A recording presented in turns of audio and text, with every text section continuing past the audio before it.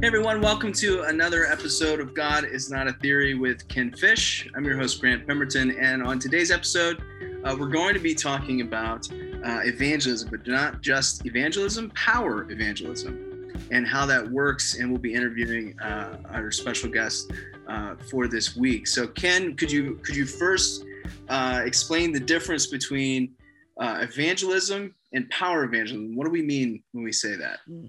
Yeah, so evangelism per se, I think a lot of people would have at least an intellectual familiarity with it, if not a practical, i.e. they were doing it, familiarity.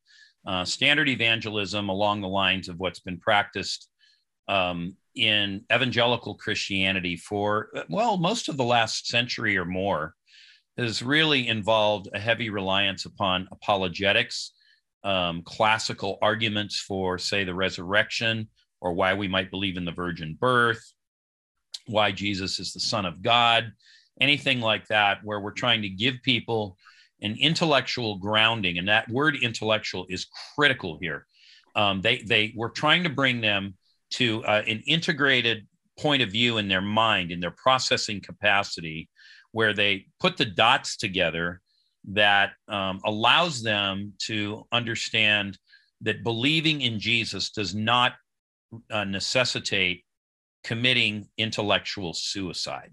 Let me say that again.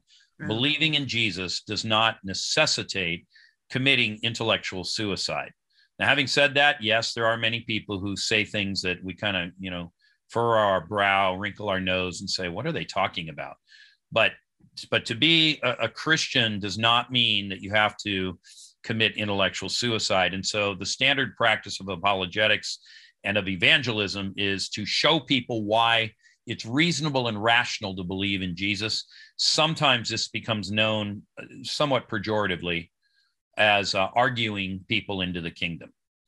Power evangelism, in contrast to that, relies less on the intellectual arguments. It doesn't put them down. It just doesn't put them in the first place. It puts those arguments in a second place. And in place of that, power evangelism puts the demonstration of God's power into the first place, so that the miraculous, and it could be in any dimension, it could be healing, it could be walking on water, turning water into wine, whatever. It could be walking through walls, rebuking the weather. There are a number of miracles that are in Scripture, raising the dead. We could go on and on. But anyway, this demonstration of God's power becomes the primary apologetic, such that people realize God is real. We're not trying to argue people into it. We bring them into a direct encounter with God, and they experience Him. And out of that, a lot of those intellectual barriers, a lot of those objections to Christianity are effectively dealt with, because they really don't matter when you've just seen somebody with a blind eye get their vision, or somebody who was dead come back to life. So these are really the two vectors. Ideally, we'd be doing both, sometimes this, sometimes that, but most people divide into one camp or the other.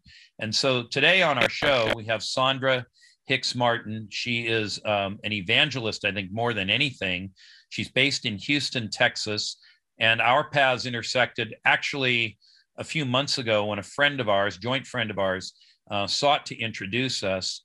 And Sandra's been involved in evangelism on multiple levels, and she's worked with some of the better known ministries in the evangelical / charismatic world in our time. She makes movies, she distributes them. And so we've asked her to be on the show to talk about, well, her take on evangelism, and especially power evangelism. Sandra, welcome to the show. Well, thank you very much. Glad to be here. Thanks for having me. Yeah, why don't you give us an introduction to your background, so our listeners know a little bit about who you are, and then talk to us about how the Lord got you into this game of power evangelism, because before the broadcast, you were using the language of you were dragged kicking and screaming. So it's an interesting story. Well, back in the dark ages, when I was around 20, my goal was to be the next Carol Burnett. So I actually went out to Hollywood and studied, and then, but I'd met a guy in college, and as hard as I tried to stay in Hollywood and do that thing, my heart was in love, and I couldn't let go of this guy. So it finally got me back to Oklahoma, where I was going to school. I guess it turned out because we're about to hit 40 years anniversary. So I guess he was the right guy, huh? Anyway, so as a way to survive and keep my foot into the filmmaking business, I started working for somebody that makes corporate films. And the minute I got behind the camera, I went, oh, this is where I'm living. So I kind of grew my career on that kind of thing. And then in the late 90s, I did a film called Pray USA. It was a worldwide prayer movement to get people to pray for America. And that kind of started my moving into more faith-based things. And then in around 2012, 14, 15, whenever it was, when Furious Love came out, God had spoken to me and told me that he wanted me to stop and make a way for other filmmakers to get out there. So we distributed that film. We worked with churches and we got it in 1,000 churches in 23 countries on Valentine's Day. And I did that for a year or two. And then hallelujah, I got to go back to creating films, because if I'm not creating, I'm not happy. So now, let me just interrupt you 1 second, because I just want to interrupt you for one second. So you're talking about distributing a film into a large number of churches. Yes. Unpack that for us a little bit. How much work did that take? What kind of activity did that take? And then talk to us about, for you personally, why distribution is less satisfying than creation. Well, a number of years before that, I was sitting looking at a filmmakers, and this was before the digital revolution. You really had to be connected to Hollywood, or your film was just not going to get out there. I mean, it was really for the chosen few and independents, where there really wasn't much going on. And there was a time when I was looking at a guy's film, and I said, the problem with us independents is there's just no way to get our film out there. And he said, yeah, maybe one of us, not meaning he or I, but a independent filmmaker should stop and make a way. And when he said that, I'm telling you, it was like lightning bounced off the walls and went through me. My 16-year-old daughter was in the room at the time, and she goes, wow, did you feel that, Mom? God just spoke to you. So I don't know how many years go by, probably 10, because God, he lets you marinate in it for a while. And I was thinking about doing this where films would be shown in churches. And it was a way, it wasn't just a movie night. I think we charged like $5 a ticket. The church got a third, the filmmaker got a third, and we had a third to get this thing out there. And do you know who Patricia King is? Mm-hmm. She's well, Patricia was a friend of mine, and Patricia had what she called, commissioned me to be a general in God's media army, as she had called it. So the producer of Furious Love was a friend of hers. And she said, I'm telling you, you need to let Sandra distribute this film. So that's how we got that film, and we did it. And I don't even know how we did it. People used to invite me to film festivals to say, how did you get that done? And I would just try to muddle through, because I really don't know. I mean, TBN called me and said, how did you do that? The most we've ever done is 600 churches. And I'm like, I don't know. We just started marketing, getting it out there. And we sent stuff all over the world. It was a lot of work. So I'm glad that's over. I'm just I'm a storyteller. There's a verse in the Bible where the disciples said, hey, Jesus, how come you tell so many stories? Yep. This is Sandra's paraphrase. And he said, because stories make the hard ground ready to hear. And I went, okay, that verse is just for me. I'm just a storyteller, whether in real life or with the camera or whatever. Story. Got it. All right. So you put in a lot of hard work. You had this unusual calling from God, which was actually confirmed by your daughter. And, when you said that, it reminds me of the verse where Jesus says, Father, glorify your name. And the Father says, I have glorified it and I will glorify it. But the people standing by said, some thought it thundered. So there are times, so this is biblical. There are times when the word of the Lord comes to somebody, in this case to Sandra, and third-party witnesses, they know something's going on. They may not know exactly what's going on, but they know it's something of God.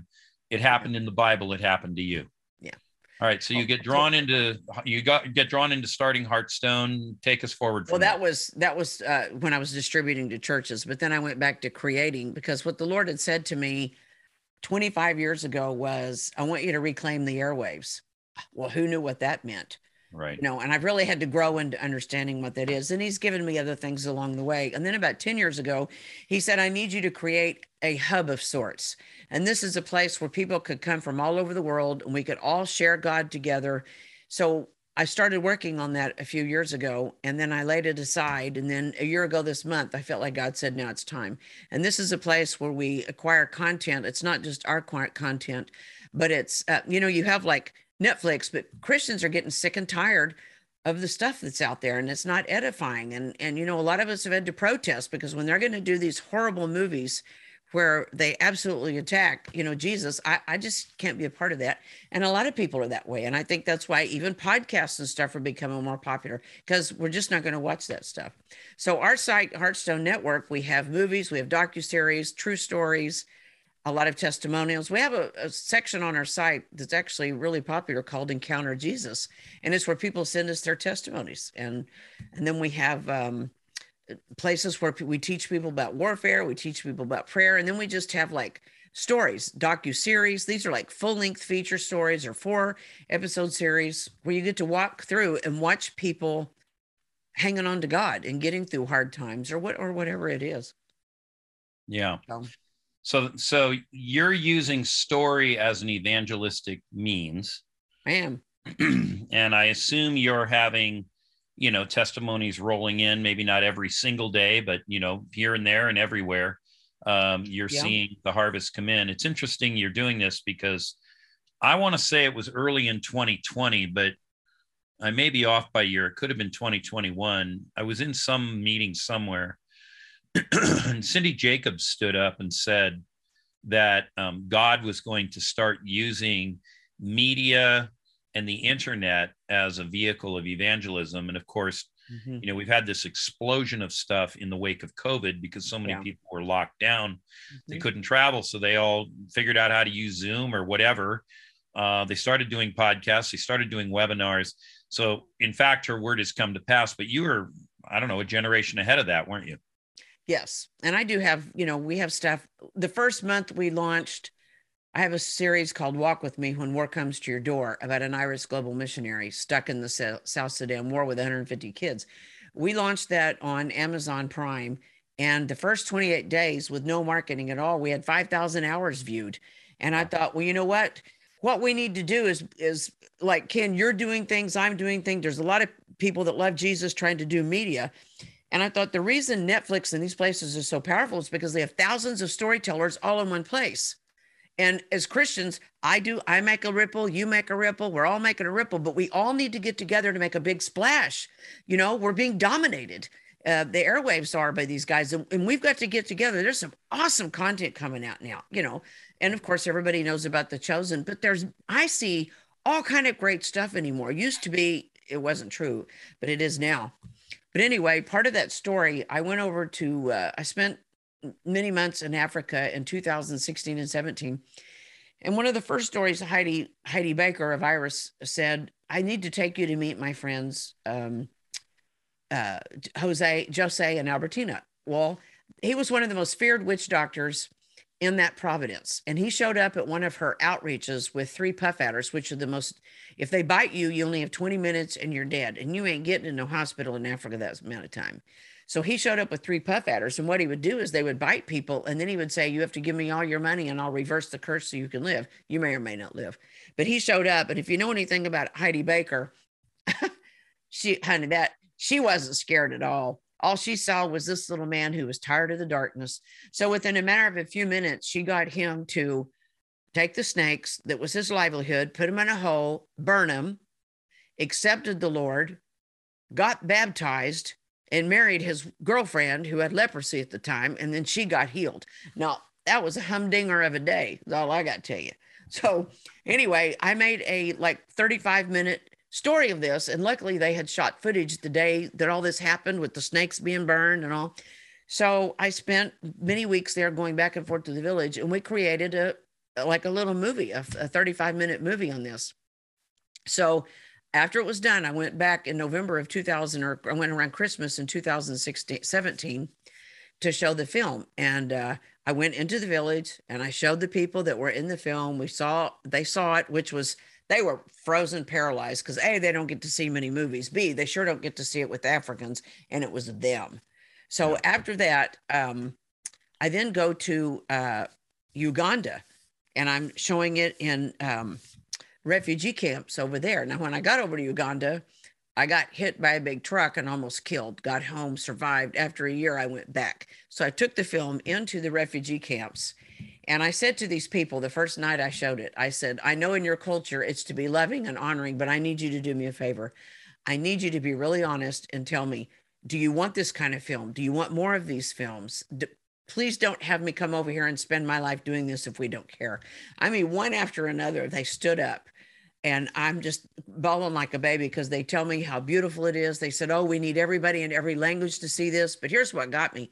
This guy stood up and he said, you know, in our culture, anytime anything goes wrong or somebody gets sick or hurt, we go to the witch doctor. Because you know, if you know anything about Africa, that's what they do. They run to the witch doctor. And he said, we just saw the big witch doctor burn the snakes and say that Jesus is the only answer.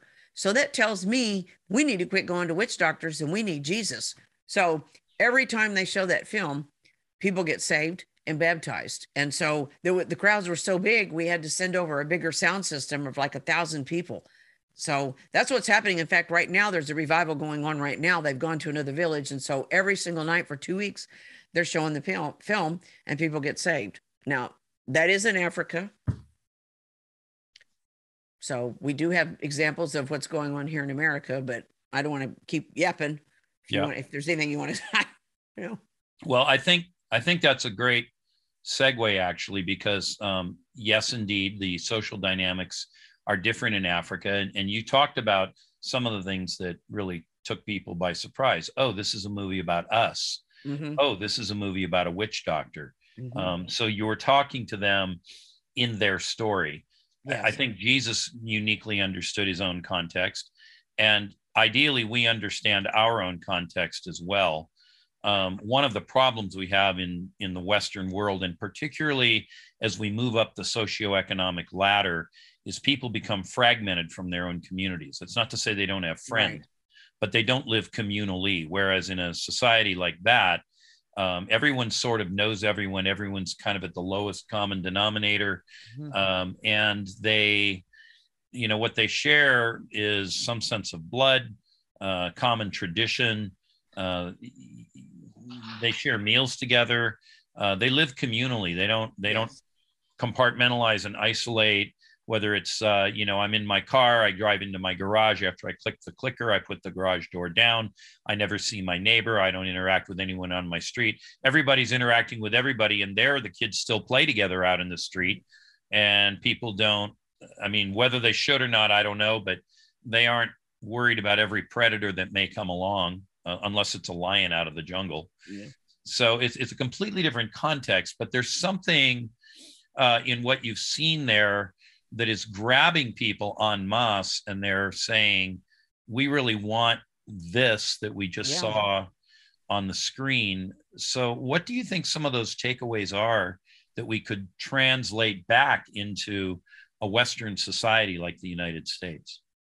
Well, I think it's seeing is believing. That's the power of testimony. So, for example, Mario Murillo is kind of gaining traction right now, and Mario's doing a lot of tent revivals. I'm doing a kind of a life story on Mario, so I've traveled to a lot of his services. I was in one in California not long ago, and Mario was just standing up at the front talking, and this woman came running down the aisle in the back. She's going, ah, ah, and her daughter is running behind her crying. And Mario came down from the stage and he said, madam, tell me, what has God done? And she goes, I was just sitting in my chair and God healed me of MS. She had multiple sclerosis and she'd come in a wheelchair. And so the daughter's going, that's right. She's been in a wheelchair all these years. So I took the camera and I said, show me. So I went running back through the crowds with her and I looked at the wheelchair and I said, what are you going to do with the wheelchair? She said, throw it away, and Mario believes, and I think he's right. You were talking about power evangelism. Mario believes we're in a day where it's the signs and wonders that's going to bring people. So, I was recently, Ken, when you were here in Houston, I was recently at your seminar and you were talking about, some deliverance and stuff like that. Well, right about that same time, I had somebody that works for me. She works in my house and she came over. She needed to borrow some money. She had 2 years ago, she got sepsis, and she's a young girl in her 30s. She got sepsis, went into coma, almost died, came out of the sepsis and had fibromyalgia. And she's in so much pain, she can't really work anymore. They've even done chemo to try to stop the pain. She has young children. She can't really care for them. It's been a very, very sad, tragic situation. She came over to my house to get something, and just the look on her face told you how much pain she was in. And she was all puffed up from the medicine they're giving her. And I said, sweetheart, sometime we're going to have to pray for you for this. She goes, oh, yes, please. And my assistant had just walked in, and she said, how about now? I said, all right, let's do it. So she had been reading books about deliverance, and she had just gotten a bunch of prayers out of a book that John Ramirez had written. Okay. So she sits down, and I said, no, the first thing is you have to forgive your mother. That's key. We can't do anything until you do forgiveness. She forgave her mother, really just started crying. We walked her through all the stages of deliverance. And when we got to casting off like witchcraft and stuff, she said, wait, my sister, my sister that took care of me when she was so sick? My other sisters told me to stay away from her because she dabbles in that stuff. Oh, hello. Bottom line is she prayed these prayers and did a lot of manifestations, the coughing and vomiting and all that kind of stuff. And I just want you to know, guys, she wasn't feeling better. She was 100% healed. This kid who would take her 2 4-hour days to do something can now do it in 3 hours. She got up the next morning and she went like 16 hours, and her husband is crying, going, my wife is back. My wife is back. The children are all going, Mom, the neighbors are what's happened. So what do you think's happened? We're all supposed to go over this Sunday because they all want us to come pray for them because they all want to receive Jesus and they all want that kind of life. So Jesus is now bringing all these people into the kingdom because his love touched that little girl. And all we had to do was say the prayers. See, there's just seems to be a lot of stuff out here that the church is not aware of, and we're impotent, Yep. John Ramirez, who was a Satanist, they said he was just shocked when he came into Christianity at how weak and just limber Christians are. We just ignore our power. Yep, that's exactly correct. And I've often said that in today's world, there's a lot of things people would like to be talking about. Paul talks about if anyone brings you a different gospel from the one you received, let him be eternally condemned or accursed, depends on the translation. Sounds like very harsh language, but really what Paul is saying is stay with the gospel that you received, which obviously they received it from him, and he was seeking to mirror the ministry of Jesus. And so we can easily get sidetracked into lots of conversations. They might sound very heady. They might sound very important. They might play well on CNN or Fox or The Blaze or Breitbart or wherever. But at the end of the day, Jesus modeled what true evangelism looks like. It looks like going through all the towns and villages. And in your case, with some of what you're doing in Africa, it is literally among villages. In our time, it might be in suburbs. That might be the language we use in America. But he preached the gospel of the kingdom, which is, we've got to be careful to stay on track with what that is. And then he healed the sick, and he gave some prophetic words, but it appears from the way the gospel writers present it, Jesus was more engaged in healing and deliverance and maybe miracle working as well, which isn't the same as healing, even than deliverance, than prophecy, although he clearly did use prophecy as a tool on multiple occasions. He did it with Nathaniel. He did it with Zacchaeus. He did it when he called Peter and Peter and Andrew, and then James and John. He did it when he called the woman at Sychar, the well in Samaria. So he clearly did use prophecy, and I think sometimes that's been underemphasized. But anyway, this was the nature of what ministry looked like. I think it's very frustrating to us in the modern time that he really didn't speak into the context of the oppression of Rome very much.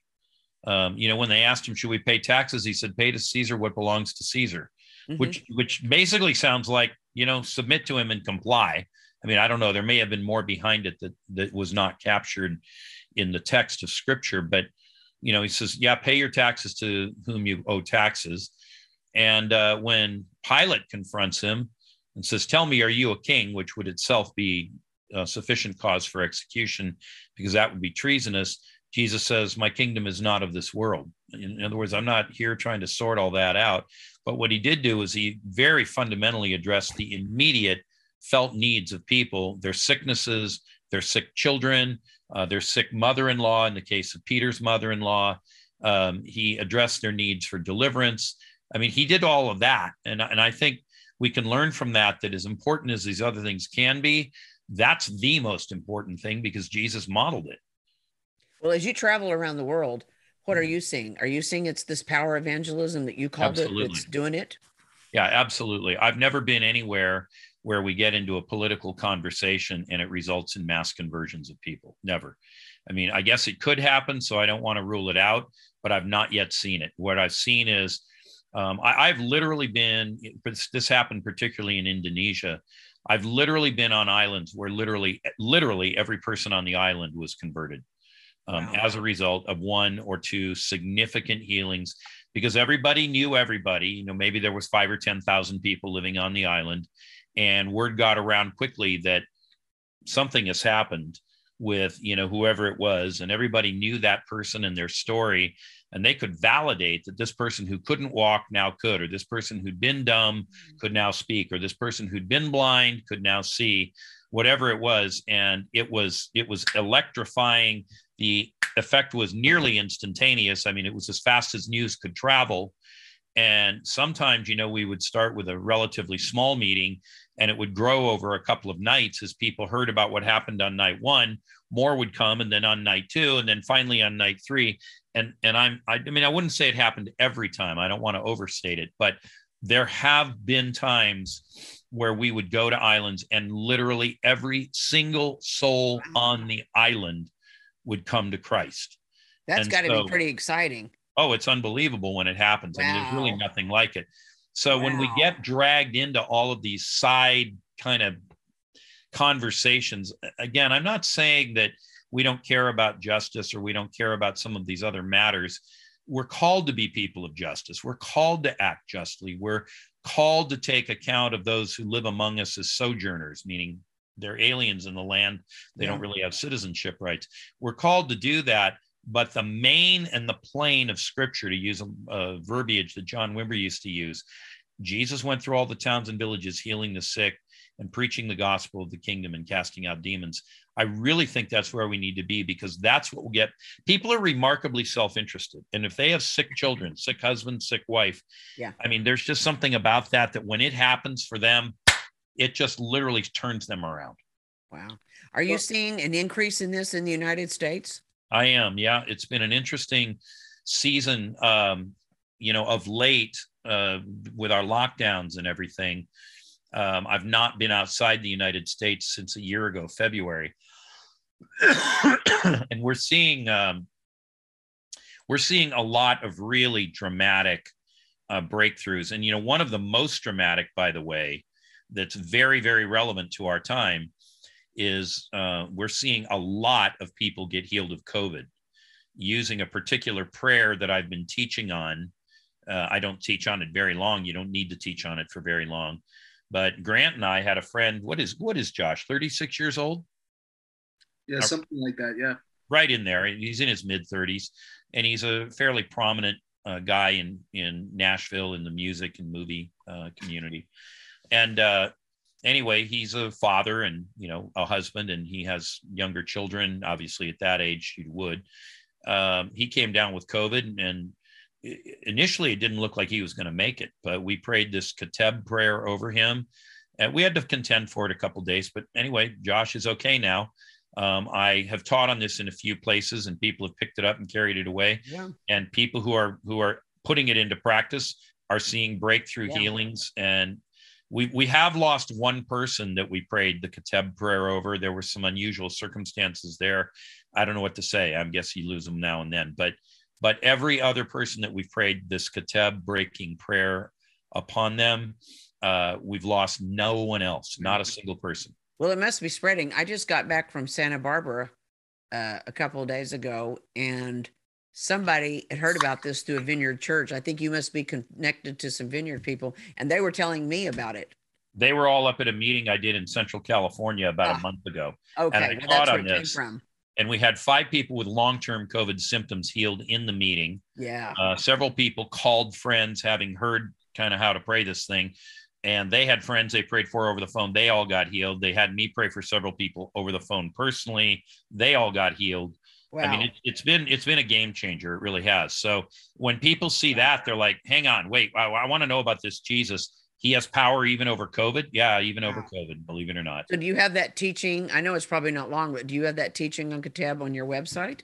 Yeah, it's on a teaching that I did back in March of 2020, but very soon in the next few days, I'm going to do a standalone recording on it so people can find it very readily on my YouTube and other that'd things. be good. Yeah. Yeah, Too many people are anyway, dying. so that's just an example, right? People are highly self-interested. They have needs, they're real needs, and they want answers right now. Yeah. And when the Lord meets them, they're like, I'm in. I think too, Ken. I mean, I had a conversation with some listeners yesterday. Shout out to Ty and his wife Maddie. But basically talking about this idea of it's hard to think about what's going to happen in the next 5 years, much less where am I going to go after I die. And people are less interested about that than you would imagine, but they really want to know what's happening now. I mean, the evangelism paradigm without power is really logic and reasoning and a case for Christ and all that sort of thing. And fundamentally, though, we're not logic-driven people. This is why cigarettes are still being sold. We don't operate off of logic. We operate off of emotion and what we see. And I mean, these are the things that drive us. And so I think fear is high. Fear is high right now. Yeah. And so it's so dynamic to see the inbreaking kingdom now, as opposed to at some point when I die, where am I going to go, to this ethereal place that they can't define. I think it's so important for the time, even now. Everybody's worried right now about what do we do about America? What do we do? What do we do? How do we save America? This is my belief, and I bet you agree with me. Here's my belief. You know what? There's so many things that we can't control. So many things that we're all just crazy about, losing our freedoms and that sort of thing. So here's my answer. We have to go out and get as many people following Jesus as we can. That's the best shot we got. That's about right. And that's what we're here for, isn't it? I mean, it's hard not to say, oh, Lord, I really love America and all that. But, it needs to be about God's kingdom, I think God is less interested in America than he is Americans. I think that's a good way of putting it. Yeah. Yes. And, the thing that's hard for a lot of Americans is, if we're honest, we know, or if we were, educated in just the basic documents, all of us understand that once upon a time, America was, America was a Christianized nation. I'm not saying we always lived Christianly. There were a lot of deficiencies and shortcomings, and we could sit here and elaborate on them, and there would be reason to do that at another time, maybe. But the bottom line is, if you look at the founding documents and you look at the things that are in the Federalist Papers, or you look at the things that were in the writings of everyone from George Washington to Thomas Jefferson to John Adams to James Madison and so forth, if you just read what they wrote, it's pretty clear that although they understood they were building a government, they were attempting to frame it on Christian principles, and much of their thinking was governed, or dominated, if you like that word, but was somehow informed by Christian sentiments and the Bible. And most of them were church-going people. I don't know what their spirituality was. It probably was very different from ours, because people weren't moving in signs and wonders in those days. But they read the Bible, they took the sacraments, and they believed that Christianity was the truth, and this was kind of the way the world ran. This was in the national consciousness, and I would say it was the predominant way of thinking about things for a long time. And that all started to come unraveled in the 1960s as a result of several influences, not the least of which was the sexual revolution, which literally and deliberately sought to tear down the foundations of conventional morality. Mm-hmm. And then, it accelerated out of the 60s. And, here we are in the 2020s now. So we've had about a 60-year run. We're roughly 2 generations into what literally has been a revolution. We have gone through a revolution. It was a mostly bloodless revolution, not entirely bloodless, but it wasn't marked by, war and conflict, civil war of the type where you would see many, many thousands of people dying. But I know there'll be people listening, so I'm naming this here so that those who are very sensitive to this stuff, I know about Kent State. I mean, I know about Martin Luther King. I am aware of these kinds of sacrifices, that the price that was paid and the blood that was shed. I know about Selma and Birmingham. I am aware. But what I'm saying is that this wasn't like an army rising up against an army, as you might have seen in, say, the Civil War. It doesn't look like the Bolshevik Revolution, where there was a purge and the entire intelligentsia was wiped out. We didn't see anything quite like that. That's what I mean by we didn't have massive bloodshed, but we did have some.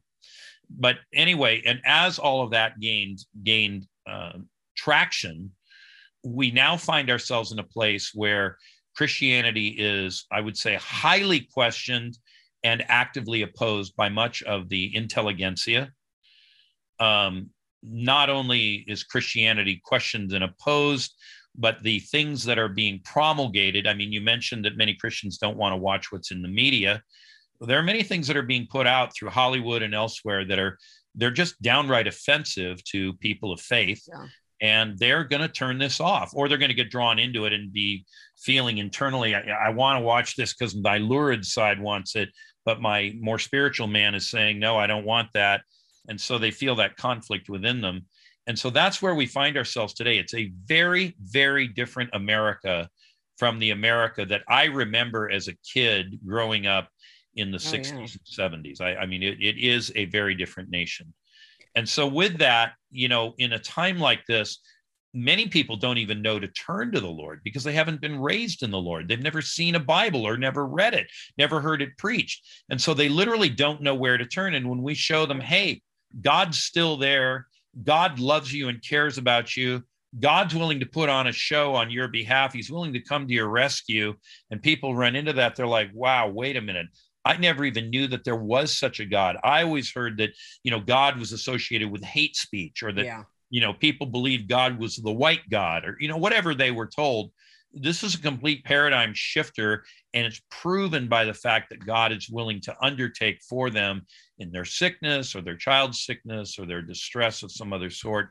And they realize, wow, this is incredible. I had no idea.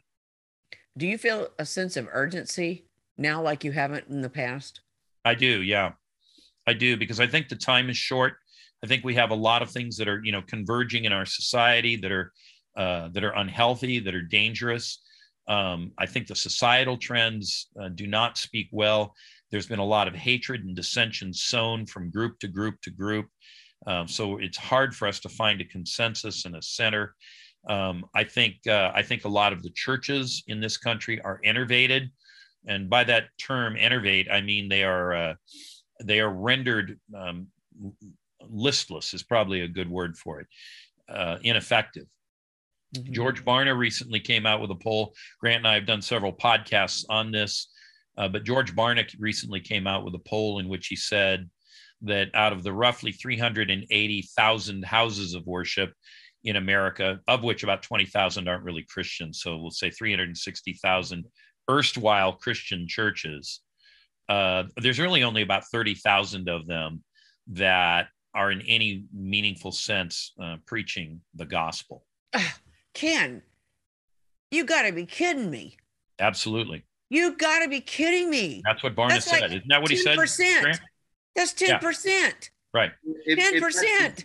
It matches with the study that he did right after that said 3% of the population of the country actually adhere to a biblical worldview and values, which is roughly the same as India and Iraq.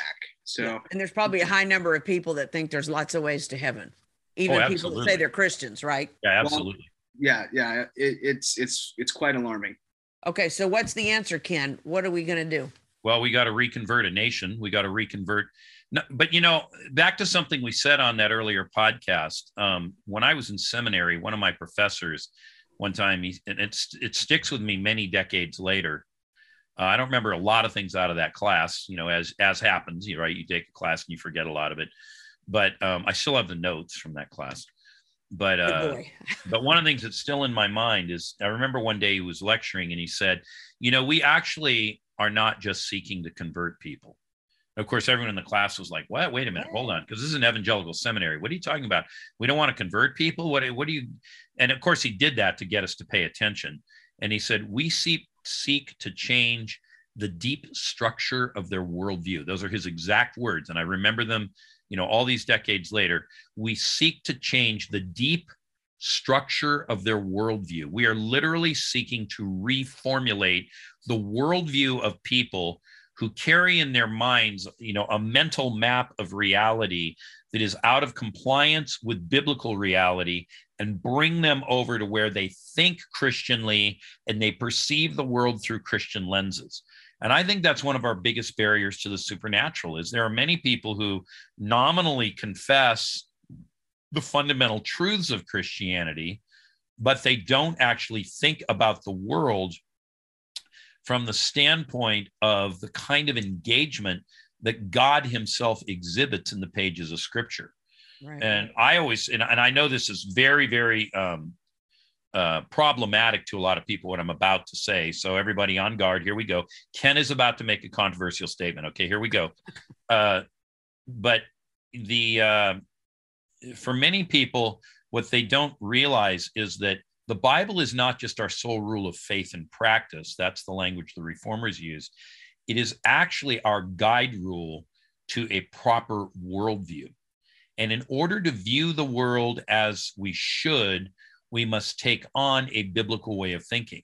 Now, in the school that I went to get my Master of Divinity, they no longer acknowledge that there is one biblical worldview. And so, they're into this diversity of worldviews. And with that, they're trying to slice and dice. Wow. But Jesus said, the kingdom of heaven comes to those who get a new way of thinking. That's what metanoia means. It means a changed mind.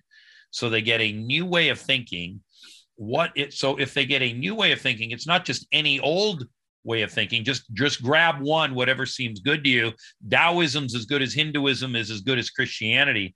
It's rather the kingdom comes to those who reform their thinking along the lines of biblical standards and guidelines, and they learn to think the thoughts of God after him.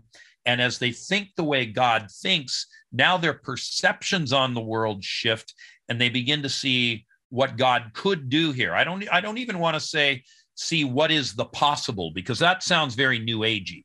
Mm-hmm. But rather, what could God do? What could that one that Jesus taught us to call Father, what might he do here? Because he gets off his throne to show us compassion, according to Isaiah 30, verse 18. If the God of the universe is willing to get up off his throne on behalf of, we that are made of dust, then what could happen in this dire, desperate situation? The kingdom comes to those who see what the Father might do and are just gutsy enough to reach out for it. And in that, breakthrough happens. And suddenly people go, wow, God was there all along. That's right. So, as the old saying goes, if you shove all the letters together, God is nowhere, have the identical letters to God is now here. And so we can shift from God is nowhere, meaning he can't be found at all, to God is here right now. And when people understand that God is that close, that the kingdom of heaven is in their midst, bang, the entire world changes, miracles happen, healings happen. And with that, people say, I want that. I'm tired of this other way of living. It isn't working. There's too much pain in my life. It's failed. I tried it.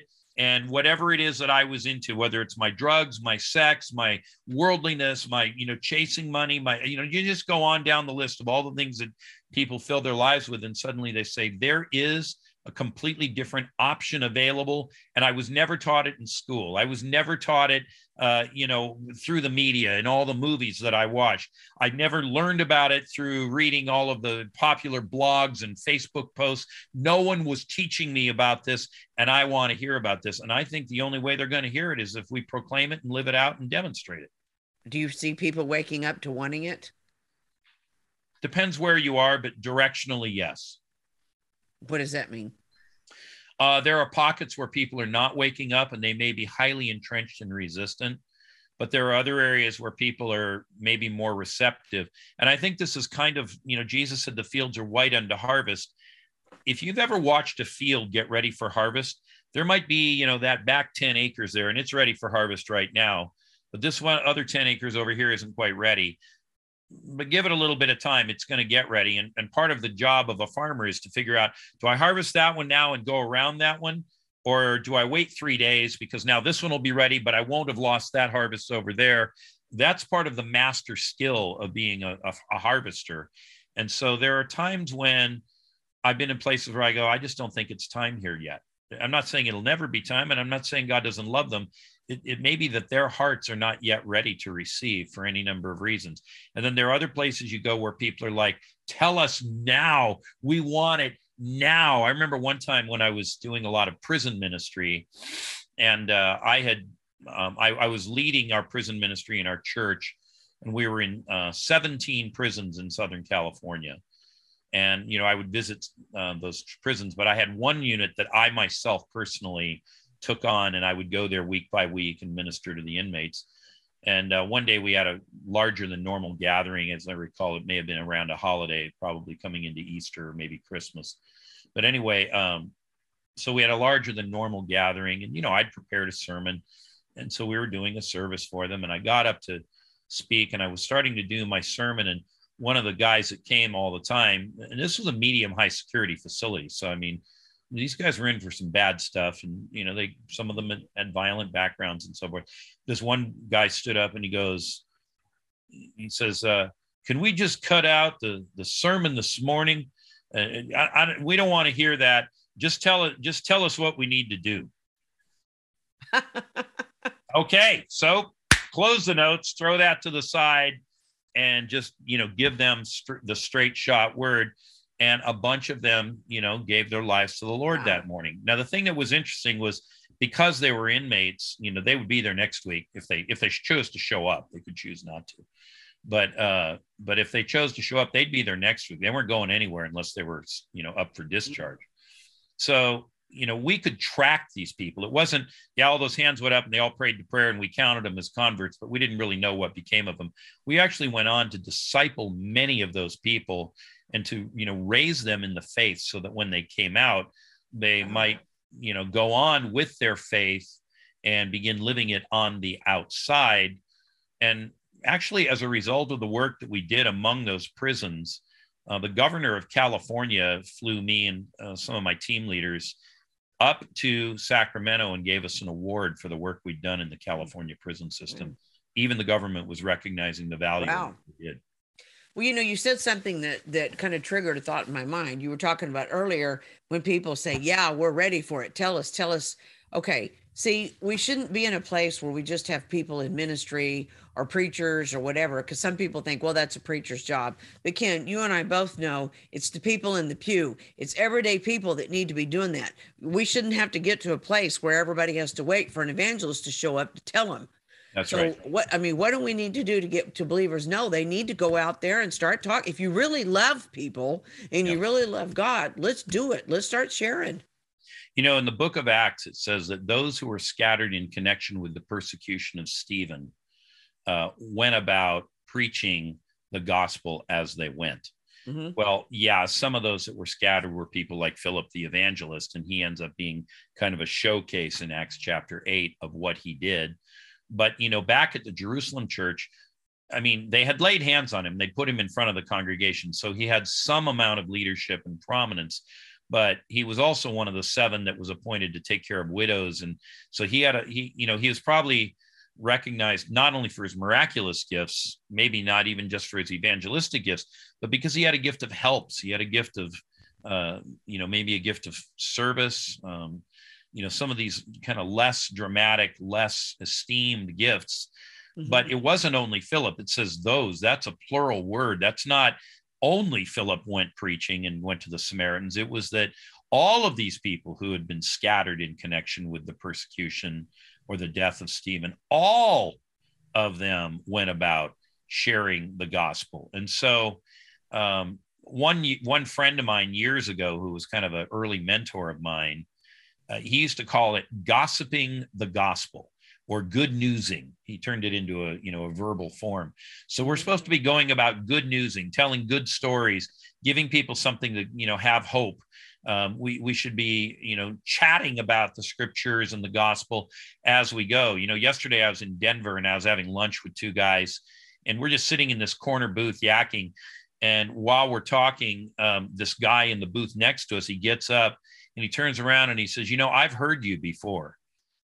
And I said, you have? And he goes, yeah, I've heard you. He goes, you're on the radio, aren't you? And I said, well, yeah. I mean, I don't broadcast on the radio, but I've been on many podcasts. I have a podcast and I'm often on talk shows and things like that. He goes, yeah, I know your voice. I've heard you before. He goes, I really like what you have to say. He goes, I could overhear what you guys were saying in this, in this restaurant. Of course, I have a kind of a deep, sonorous voice. So sometimes it doesn't serve me well. My voice sometimes carries too much, but anyway. But we were talking about God and the things of God and what does it mean to, and so this guy could overhear it and he stood up and I thought, well, if this guy can hear it, they can hear it and they can hear it and they can hear it too. And so, we were gossiping the gospel, but we weren't really per se preaching. We were just talking about our stories of God. And in that, this guy in the next booth over was, boom, it came to him. And so, we had a moment with him and then he got up and, left the restaurant and went on his way. I mean, I think this should be part of the normal Christian life for everyone. And in that, I always say when I teach on evangelism and people, I'm deliberately using the language, even though for some it may be a little tough to hear or to swallow. But, in the sales business, if you're a salesman, one of the things they teach you in sales training is do not hesitate to ask for the order. Always ask for the order. Always ask for the order. Even if they say no, make sure you ask for the order, because there'll be some people who don't quite know how to engage with whatever it is you're selling. Some people may be waiting for you to ask. Some people may have a hesitation. And if you ask for the order, they'll throw it out there. It'll give you a chance to address it. And then, now they'll sign up.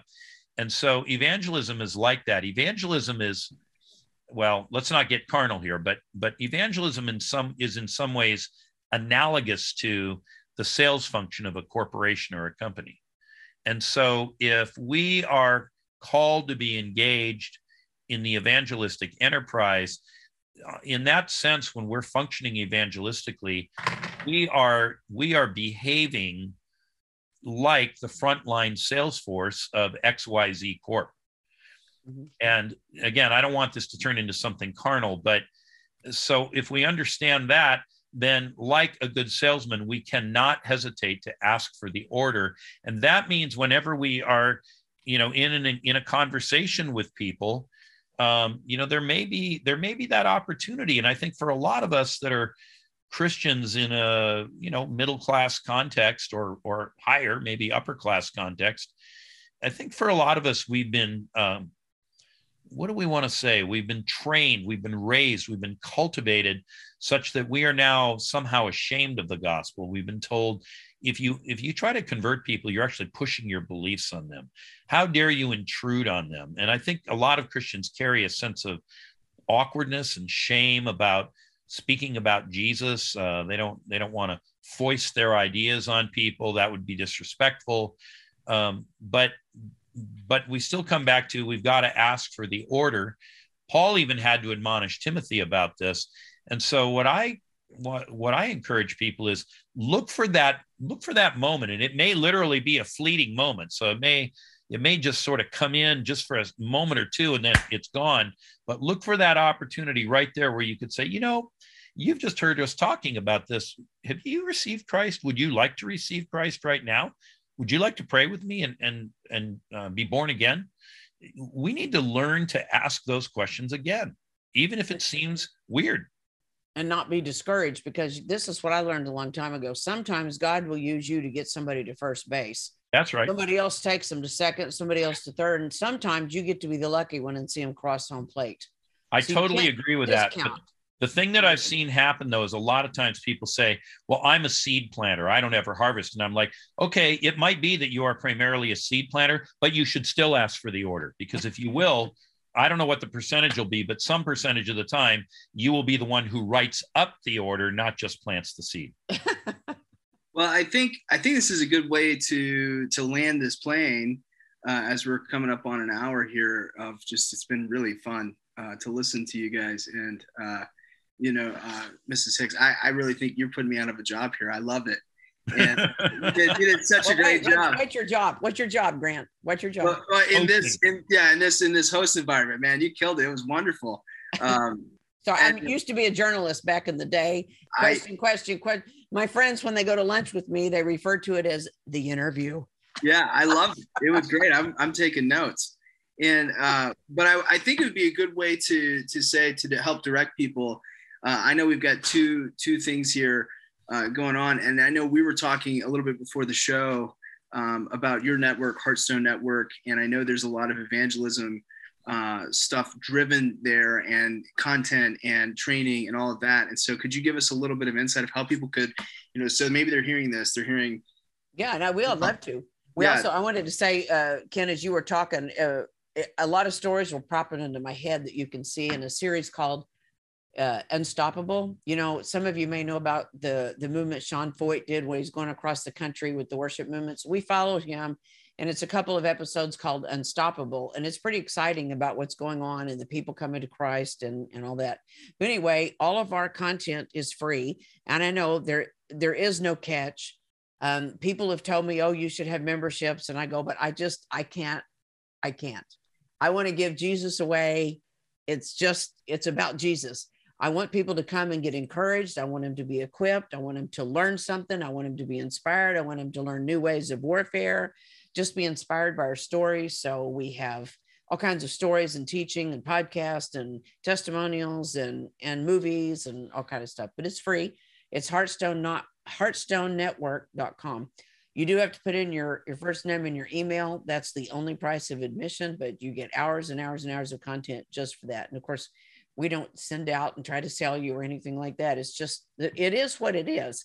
I'm not driven by, I don't know. I'm past all that getting your name in lights and making money. It's just not what I'm about. I'm going as fast as I can so that when I stand in front of Jesus, he goes, all right, girlfriend, you did what I told you to do. Because, I'm 62 years old and I don't know how much time I have left to work it as hard as I can, because filmmaking is a very hard, arduous job. I was recently in the hill country having a cup of coffee with a friend, and we were just chatting. We were griping about politics, and I saw something out of the corner of my eye, and I turned and looked, and I'm not kidding you, a movie screen dropped out of heaven right in front of me, and Ezekiel 37 played on it, The Valley of Dry Bones. Wow. I was weak-kneed for 2 days. So I'm in the middle of creating something that all of us working on it. It's epic. We're going up to a place north of Fredericksburg, and I have a guy that looks just like Ezekiel. I went to do something in Dallas, and I was standing there looking around thinking, I wonder if I need to video any of this. And a guy walks up, stands about 3 feet in front of me, and he goes, hi. And he tells me his name. And I said, oh my gosh, you're Ezekiel. Had this long, beautiful beard. He's actually a wealth manager, but he has this beautiful beard. And I said, you're Ezekiel. He goes, well, let me show you some pictures. I just got through playing God and Moses in a play. So I recruited that man right then. It is so awesome. So anyway, it's a whole CGI thing where we're creating the throne room of heaven and Ezekiel. We got some stuff from Isaiah, but Ezekiel's out by the river. And then we got into the Valley of Dry Bones, which all that is about is revival.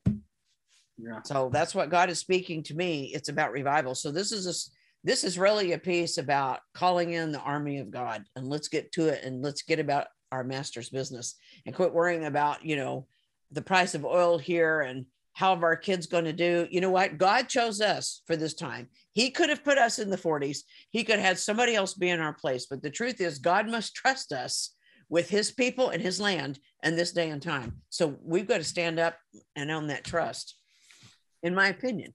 That's great. That's so great. Well, thank you so much for taking time to be with us. I know you're busy, Ken. I know. I'm never sure where you're at in the world, and it looks like you're home. I'm home. And I know that you also have some evangelism training and series on your website, orbisministries.com. .org, and your the app that you can go download as well, which you'll hear about as this show concludes. But guys, thank you so much for taking time out and well, thanks for having me. Really getting us fired up. It's really fun. And so okay, so remember all you girls out there, you go be Joan of Arcs. Okay, Ken, so who are the guys? Are you guys that Mel Gibson character in what was that when he goes freedom? What was that movie? Braveheart. Yeah. Okay. So you guys out there go be Braveheart, and you girls, let's go be Joan of Arc. One of the people there's two people that are really kind of, for me, worthy to think about on the male side of the ledger. Yeah. One of them was a man named St. Francis Xavier. And he went as a missionary to China in a time where, there were roads, but nobody traveled there except if they were in trade and, they were trading silk or whatever between Europe and China. It was a very long and arduous journey. It was very dangerous. But St. Francis Xavier went there and he preached to the Chinese. Well, you can tell from his name that he was not a Chinese speaker.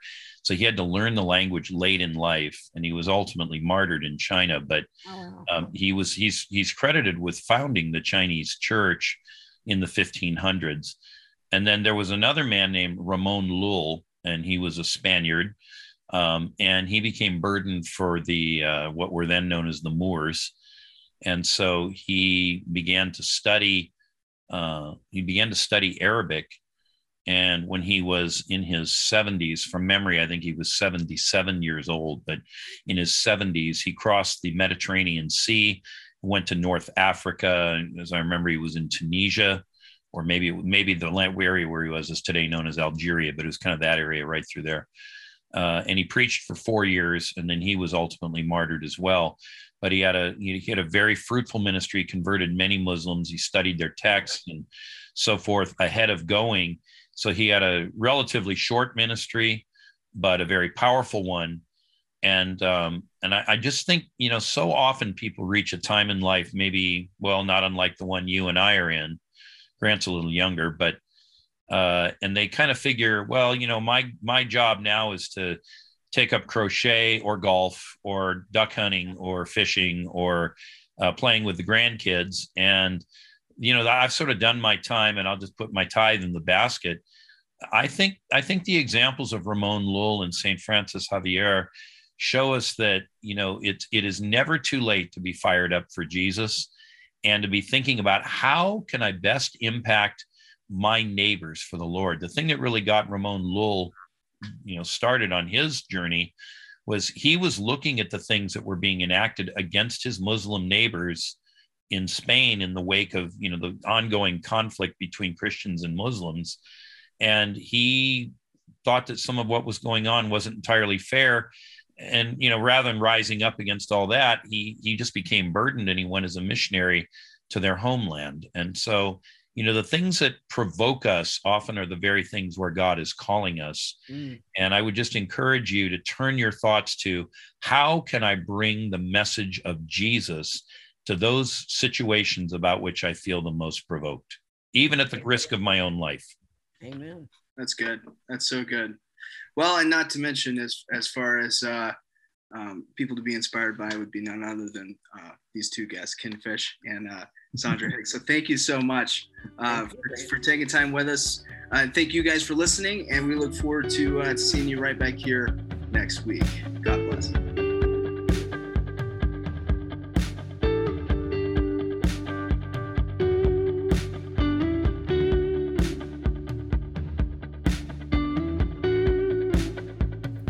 God is Not a Theory is a podcast of Orbis Ministries. For more information about Orbis Ministries, go to orbisministries.org.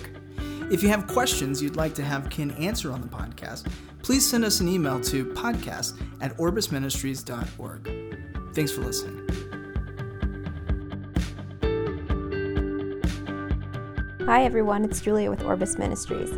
I just wanted to let you know that if you'd like to learn more from Ken and connect with others in the Orbis community, you can download the Orbis Ministries app on your Apple or Android phone. On the app, you'll find a free teaching archive, the conference schedule, and an internal messaging community. A link to download the app can be found in your description. Thanks so much. God bless.